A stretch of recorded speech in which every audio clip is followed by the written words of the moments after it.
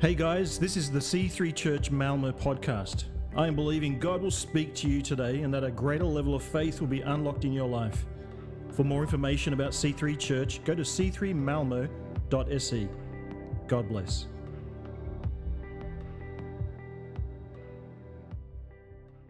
Imagine someone getting up in a place of worship that's been there for a long time and declaring that I am the light of the world. It would be strange. It would be strange. You can turn in your Bibles to John 8 and 9. We're going to be especially in chapter 9. But you'll see in John 8:12, this is, of course, exactly what Jesus said in the temple, a place of worship that had been there for a long time. I am the light of the world. Of course, Jesus' timing is absolutely impeccable. I mean, the guy knows when to say something and when not to say it, right? He'll just put a statement in there exactly when it's supposed to be said. And at this time, when Jesus makes this crazy statement, the Israelites were celebrating the Festival of Tabernacles. So that's when they remembered and they celebrated God's provision for them in the wilderness when he brought them out of Egypt. And they also looked forward to a day when God's presence would flow through the entire earth. So it's kind of like Advent, when they're looking back to remember something that happened and looking forward to a future event. So that's what they're doing, Festival of Tabernacles. As part of this celebration, they had something called the Ceremony of Light. And this is when the temple would be lit up like it is never lit up any other time of year. So in the outer courts, they had these huge 4 pillars, and each pillar had 4 bowls, gigantic bowls of oil. They would use priestly garments to keep the oil, to make the fire, to light the oil. And this, it is said in some Jewish texts, created a wonder to behold. Remember, this is at a time when they don't have light bulbs, right? After the sun goes down, it's normally just dark. So imagine at this time of the year, the temple is like on fire. And the reports are that it would just overflow into the city. And so because they had this light at nighttime, people would be dancing in the streets. I mean, this was a party. There would be a choir of Levites singing. It was an amazing time. People are happy. They're celebrating. Yeah, this is a small taste of what it's going to be like when God's presence flows into all the world. So that's what's going on when Jesus arrives to say, I am the light of the world. It's weird. They would have been like, what? We're celebrating the light of the world right now, right? And he's like, I am. He's the past. He's the God of the past and the future. Come into the present to say something totally lunatic. I mean, this is crazy to say if it's not true. I hope you can appreciate that. C.S. Lewis says that some of these statements that Jesus makes, if they're not true, I mean, they are just as crazy as a man standing up saying, I am a poached egg. Like, it's on that level of crazy, if it's not true. So I hope you can appreciate what a stir this would have caused. People would have been like, okay. And it did. In John chapter 8, just a few lines later, verse 25 just jumped out at me again when I was preparing for this. The people around are asking, who are you, Jesus? Who are you, Jesus? After he's just made some other crazy statements about being from above and not of this world, he says, I told you that you would die in your sins if you do not believe that I am the one I claim to believe. That's more crazy statements if they're not true. Who are you? It's what the people of John 8 and 9 were asking back then. It's what the author of this gospel wants any reader at any time in history to ask. So it's for us today and every day. Who is Jesus? This baby whose birth we celebrate at Christmas. If you want to cause a bit of a stir at your next office fika, fredagsfika, maybe you just ask, hey, it's Christmas time. Who's Jesus to you all? Just throw that in there. See how people respond. It's a divisive question, actually, and you'll find people do respond. I would guess that many of us in this room call Jesus king and friend. Many of us. Maybe not all of us. And I want to respect that, of course, even if you don't. Whatever you call Jesus today, you're very welcome. You're very welcome here. I've got a dear Muslim friend I met at the playground a few years ago. I was not playing at the playground. Okay, my children were playing at the playground, and as were hers. She calls Jesus prophet. An old coworker I once had called him a crazed patriarchal psychopath, while another coworker considered him a compassionate human teacher with some good things to say. But in her mind, his views, funnily enough, all conveniently aligned with her views on every point, you know. There might be someone here who hasn't given Jesus much thought at all. He just seems kind of irrelevant, like a thing of the past. You know, maybe he's just a dead guy to you. But if the question doesn't occupy you now, who is Jesus?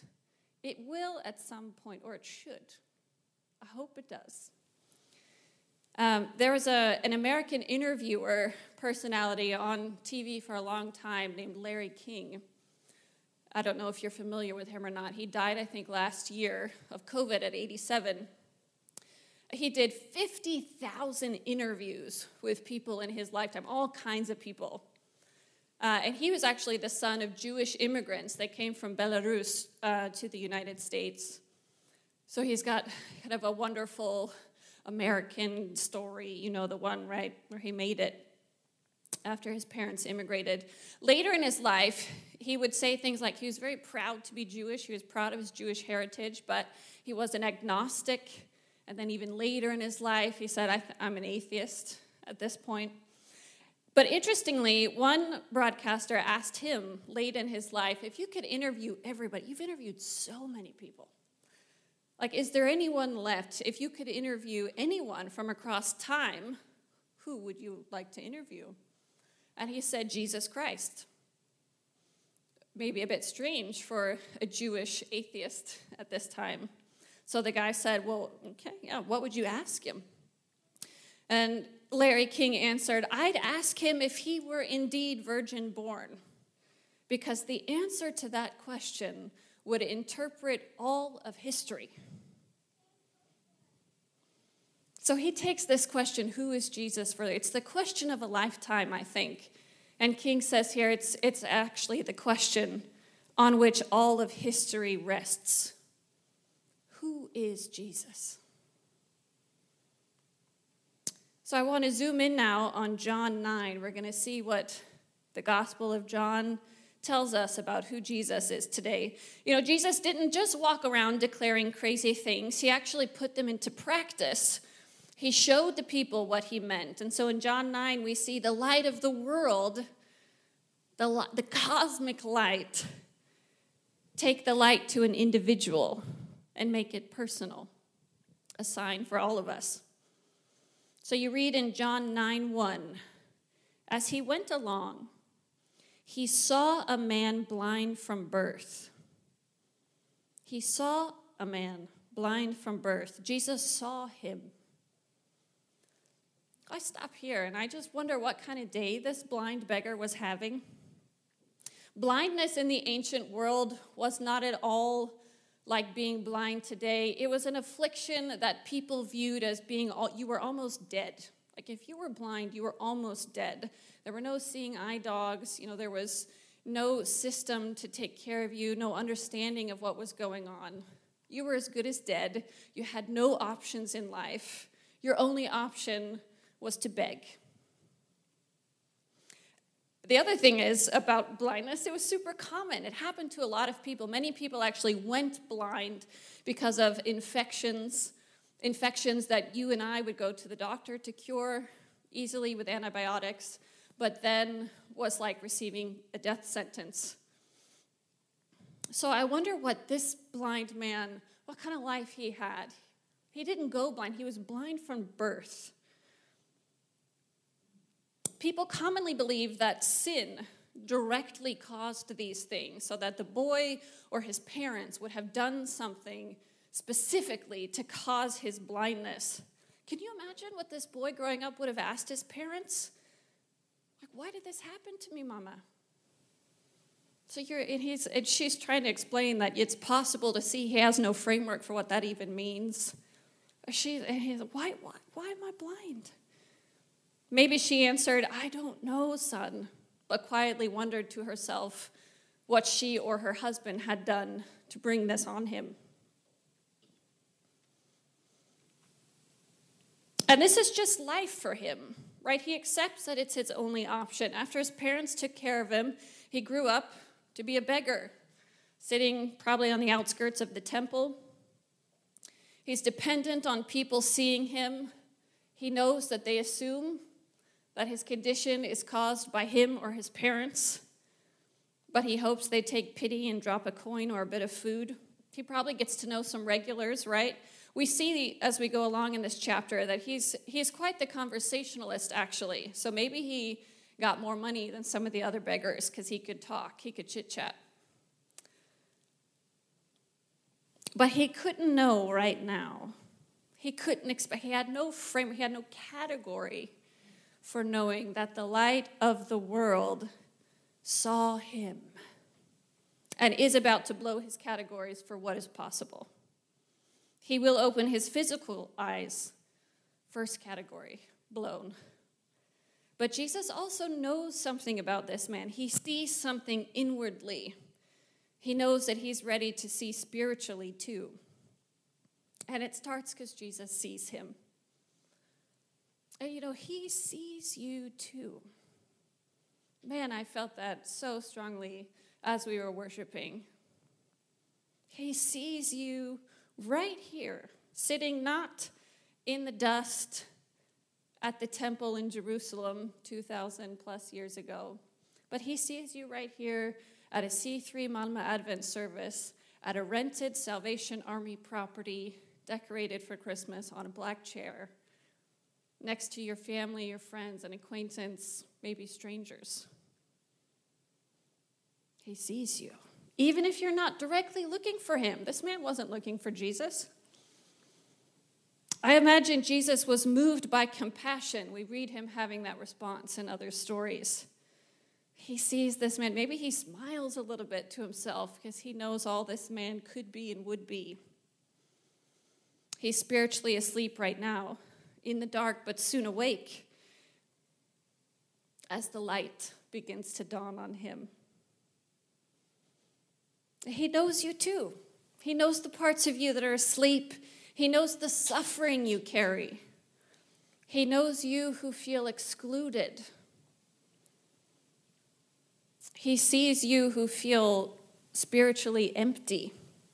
Maybe Christmas this year is reminding you of all you don't have.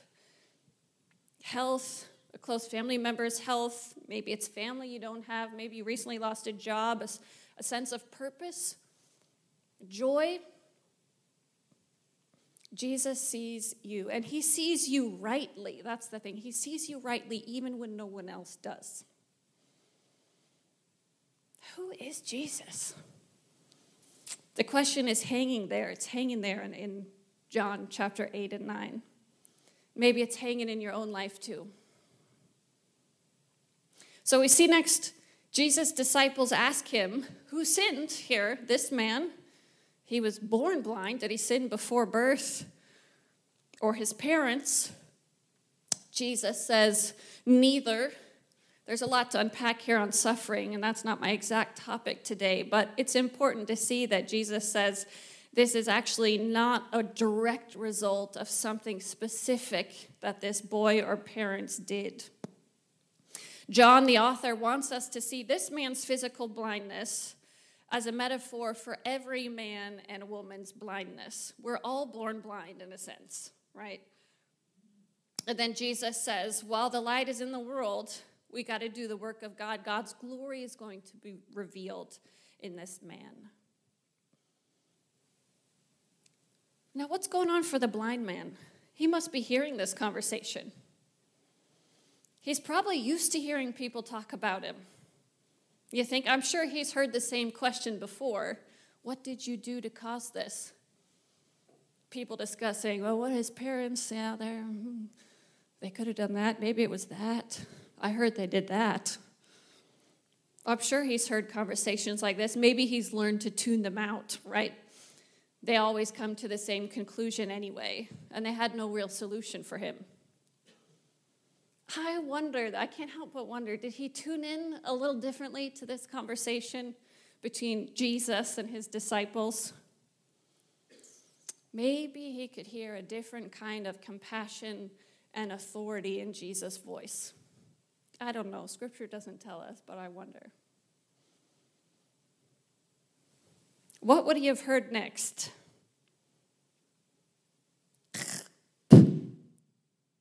Something like that. Look what happens next. Jesus spits on the ground. He would have heard that. A strange detail to our ears, but it's possible that the blind man's heart started pounding faster. Saliva was actually a commonly prescribed remedy for eye conditions at the time. So it's possible, we know Jesus doesn't need to do this to heal this man, but it could be that he's doing this to build the blind man's faith. At the time, his heart's beating faster. John, the author here, he loves to show how physical, material things are spiritually significant. They're all one. The physical, visible, touchable world of spit and mud is meant to be one big sign pointing to what we can't see. So Jesus spits on the ground. He picks up the dirt and the saliva and rubs it together. The man's probably hearing it. Man, he can't see. He's just hearing this. He gently applies it to the man's eyes.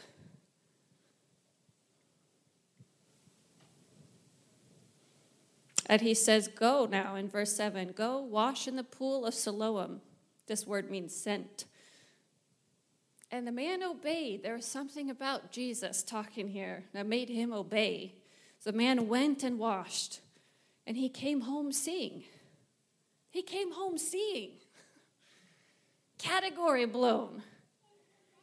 God, as John would put it, who created the universe with its spiritual and its material dimensions, who created humans in his image out of the dust of the earth and then breathed his life into them, shone his light on them.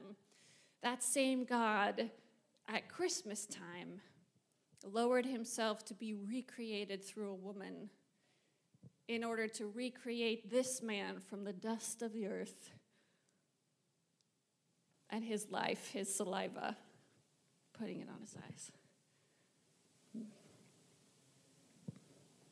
He goes to wash in the water. Of course, that's symbolically important, that specific water, but it's a rebirth, right? It's a baptism. He's reborn, a new man. You know, the whole Christian story is in this text. Like, we're born spiritually blind without the ability to muster up our own light. Though we try. The light that we need comes not from within. As our culture commonly says, look within for your light. Find the light within.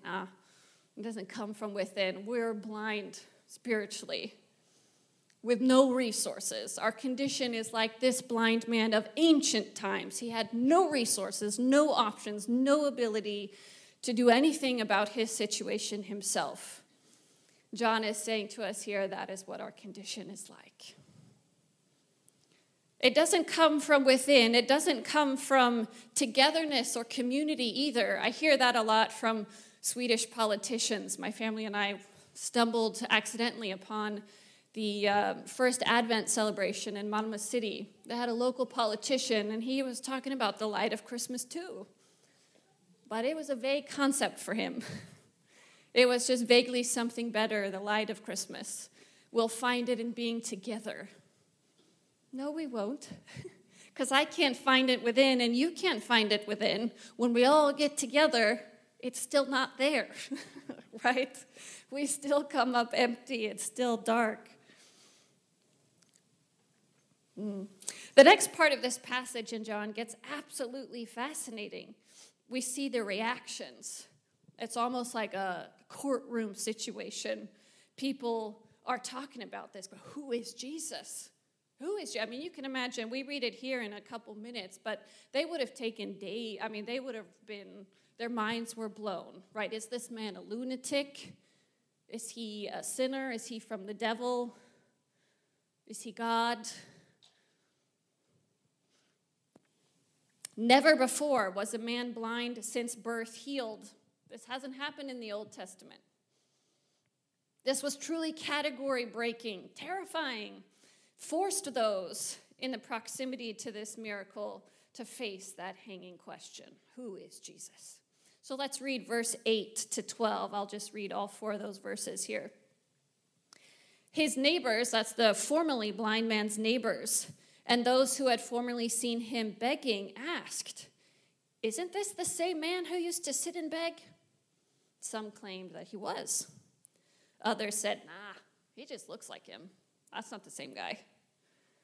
But the guy himself is like, "Yeah, hey, I'm the man. It's me." "How then were your eyes opened?" they demanded. And he replied, "The man they call Jesus made some mud, put it on my eyes. He told me to go to Siloam and washed. So I went and washed, and then I could see." He just tells them, matter of fact, right? "Where is this man?" the neighbors asked. "I don't know." Why do some people believe and others not? Have you ever wondered that? There seems to be something of an inward condition that makes some people open to category-defying events and some people closed. It's the difference between your main mental outlook on life being the world can't possibly work like that. It's just beyond my understanding. Like that's your reaction to think, I know. Or the other option, it might work like that. I've got a tiny little perspective. I don't know everything. The Bible, funnily enough, consistently asks us to be open-minded, to have an open-minded faith. Our perspective of God, of life, of each other, of our purpose here, it's always too small compared to what the scriptures show us. It's funny then that Bible-believing Christians are often called closed-minded. If you're reading this, and if you're letting this read you, it will ask you to open your mind to who God really is, to who you really are. But look, this group of neighbors, I would call them in general curious. We have some that are kind of open curious. They're like, yeah, that's the man. Some who are more closed curious at the outset saying, nah, that's not the man. But then he says he is, and they keep asking questions. I love that. You know, if you're here, maybe you identify with these people in the story. You're curious. That's a good place to be. Keep asking questions. Cultivate an open mind. Could the world work like that? Notice the man himself. He simply retells his experience. And right now he calls Jesus just the man they call Jesus. He did this. Watch his progression as we go. It's fascinating. But now these people, the neighbors turn to the Pharisees, the religious elite who had the answers, usually. And they're going to investigate, right? They turn out, not surprisingly, to be on the closed end of things. So closed that they're kind of hostile, self-righteous. Some of them declare Jesus to be a sinner. Look, he did this thing on Sabbath. That's clearly a sin. People from God don't sin. Therefore, this man is not from God. But some people are like, well, maybe he did it. The man's right there. He can see. They're divided. It's a divisive question. So go down to verse 17. They can't figure it out among themselves. So finally, they turn again to the blind man. Formerly blind man, it should say. What have you to say about him? That's Jesus.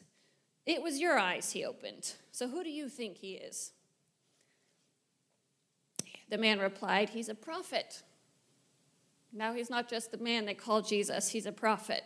Something's happening with him.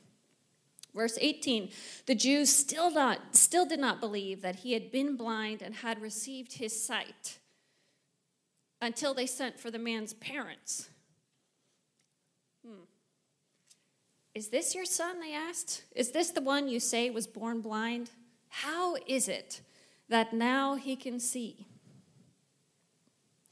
We're going to look at their reaction, and I have to say, it's a bit of a head-scratcher of all the reactions here. I mean, this is their son who they've cried over.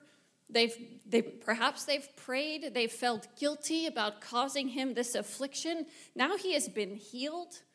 You would think, I mean, imagine if this was your child. Would you be rejoicing and amazed and like telling everybody? Look what they answer. Verse 20, they say, we know he is our son, and we know he was born blind. But how he can see now or who opened his eyes, we don't know. Ask him. He's of age. He can speak for himself. We can keep reading there that his parents said this because they were afraid of the Jews. For already the Jews had decided that anyone who acknowledged that Jesus was the Christ would be put out of the synagogue. That was why they kind of deflected. They deferred. Okay, go ask him instead. They are attempting here to remain neutral because they're afraid of the Jews. They're afraid to be kicked out. They're afraid to lose their comfort, their identity, to be excluded. They avoid the question like a slippery politician. I'm neutral here.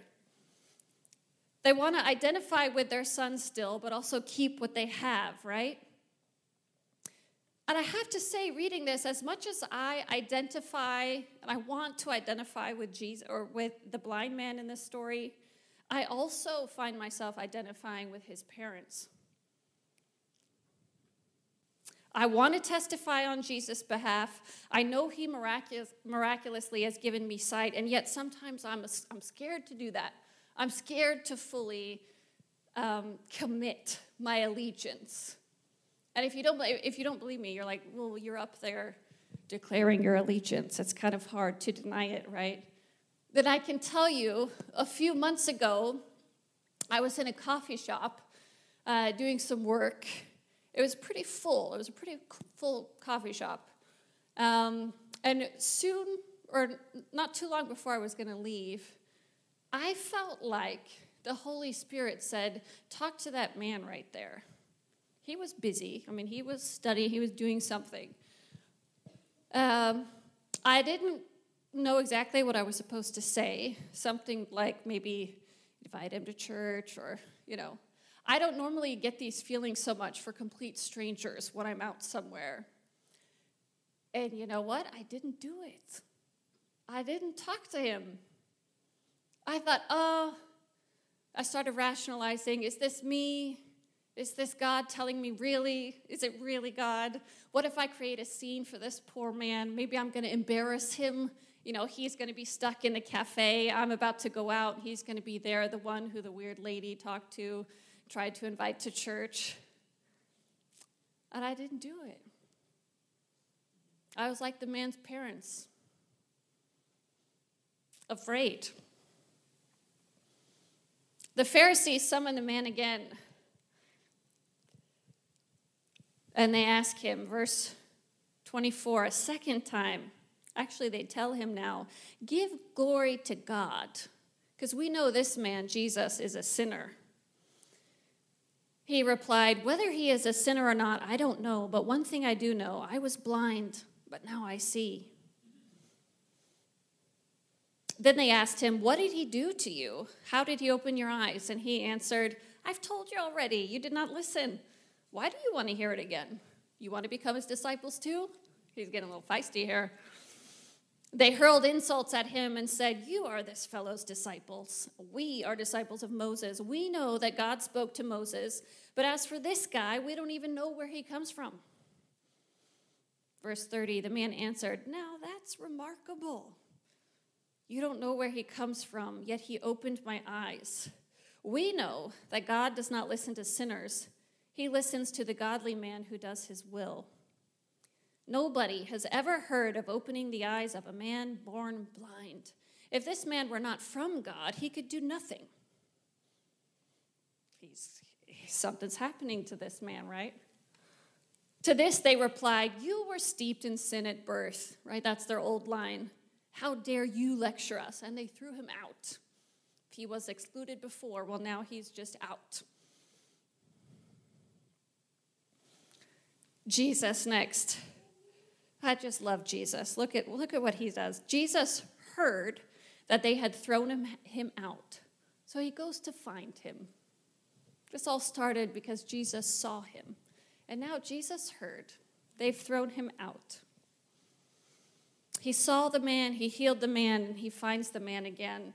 This time, the man sees in every sense of the word. Just like the first humans God created from the earth and breathed life into before their relationship was broken, they would have looked right into the face of God.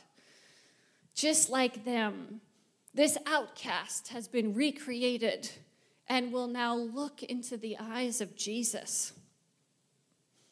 And he will believe that Jesus is who he says he is, the Son of Man, the Lord of all, the light of the world, darkness dispeller, physical healer, and compassionate spiritual healer. Jesus asks him, do you believe in the Son of Man? He says, who is he, sir? Tell me so that I may believe. Jesus said, you have now seen him. In fact, he is the one speaking with you. Then the man said, Lord, I believe. And his response is to worship. It's the only reasonable response, really, to God who blows all of our categories. What courage this man has, what joy he has found, what wholeness. He feels whole. He is aligned. Does he understand all of God's mysteries? Does he understand suffering in this life? He understands it because he's experienced it, but he doesn't have the answers to all of those questions. If God were small enough to understand, he wouldn't be big enough to worship, right? Evelyn Underhill said that. So to see spiritually doesn't mean to understand God fully. We cannot. It means simply to be open enough to let the light of Jesus shine on you and through you.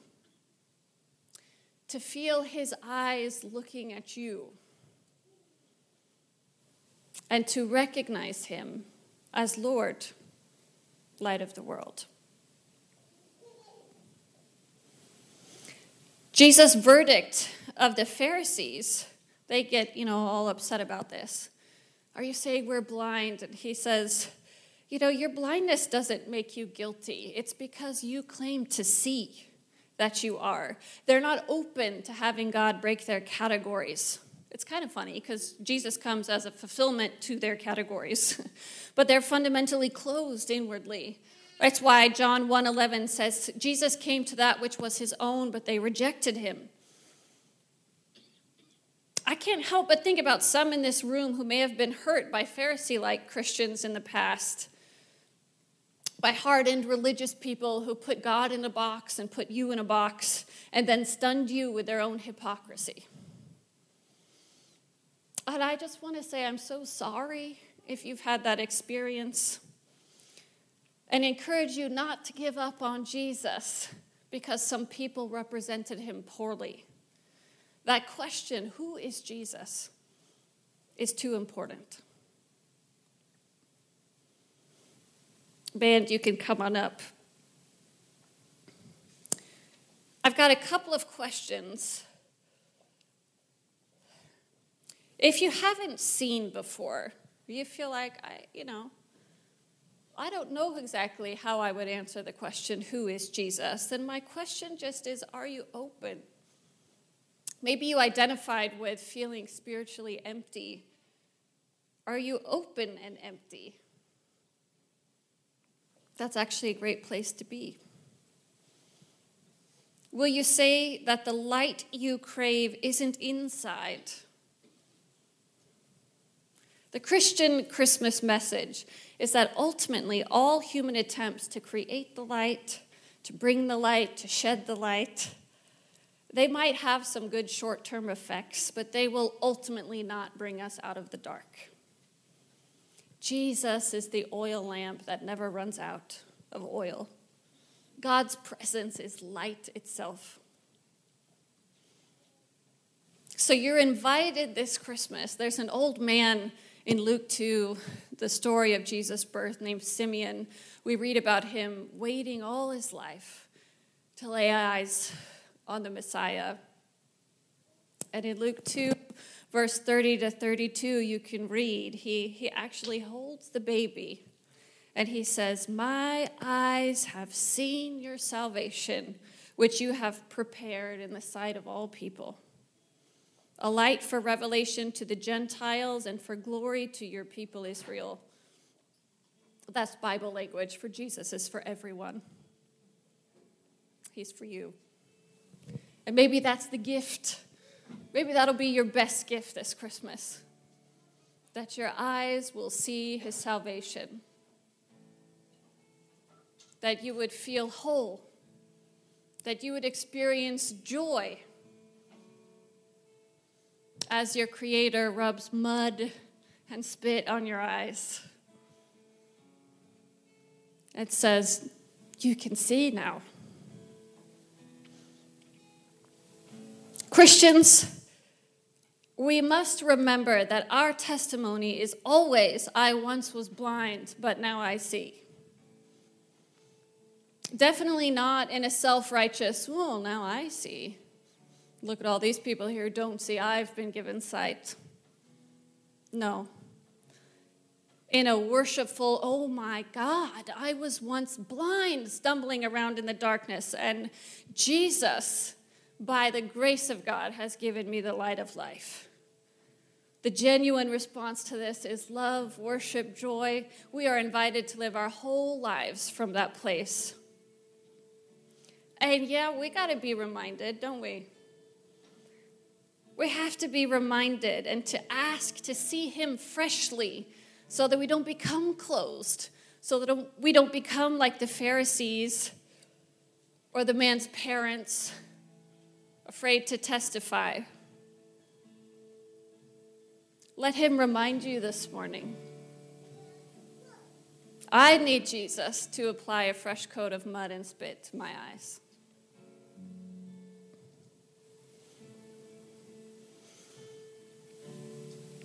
Before we start singing or anything like that, I just want to invite us into a time to be quiet before the Lord. You can close your eyes. Everyone close your eyes. I invite you not to wander off in your thoughts, but to be present to what's going on in your body and how you feel. I want you to ask yourself, if you're comfortable, just ask yourself, who are you, Jesus? Ask him that. Who are you, Jesus?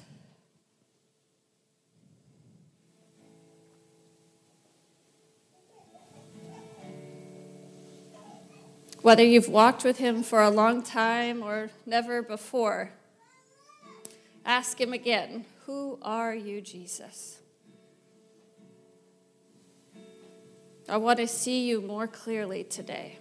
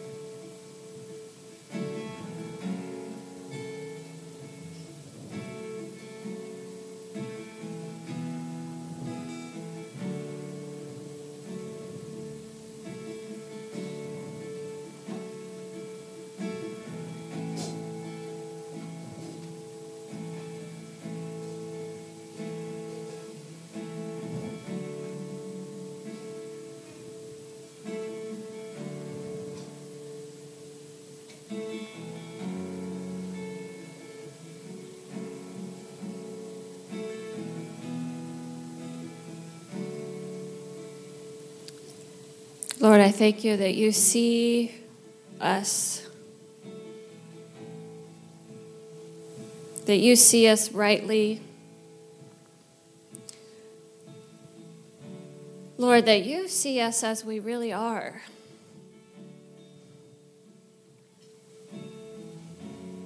I thank you that you love us truly.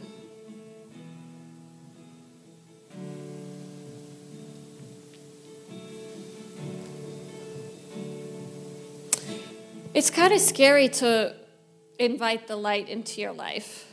I recognize that. It's kind of scary. The light reveals things. But that's the thing about Jesus. He's the only one who could call you out on your darkness and condemn you for it. But when Jesus looks at you and sees you as you really are, he sees your darkness. He knows everything about you. He could say, "You are not worthy of my light." But he doesn't say that. He smiles on you and says, "My child, I see you. I love you, and my light is for you. Do not be afraid." He takes away your shame. He takes away your guilt. So if you're here and you're feeling kind of scared of the light, I understand that. It is scary. It's a scary step. But if you're going to trust anyone to take that step with, it's Jesus. I pray for the person in the room, Lord, who wants to take that step but is hesitating. Would you let them know somehow right now, Lord? Would you speak to them in a way they understand that you are with them, you love them, and you can't wait to bring them into the light? God, I thank you that my testimony is I was blind, but now I see. Lord, help me to live my life. Help the people in this room to live their lives from a place of worship and joy. Because we were blind and we've been recreated, we've been resculpted, we've been given new eyes and a new heart by our Creator. Adjust our vision if it's become cloudy, Lord. Remind us of who you are and who we are. Thank you for the gift of salvation, the best gift we could receive this Christmas.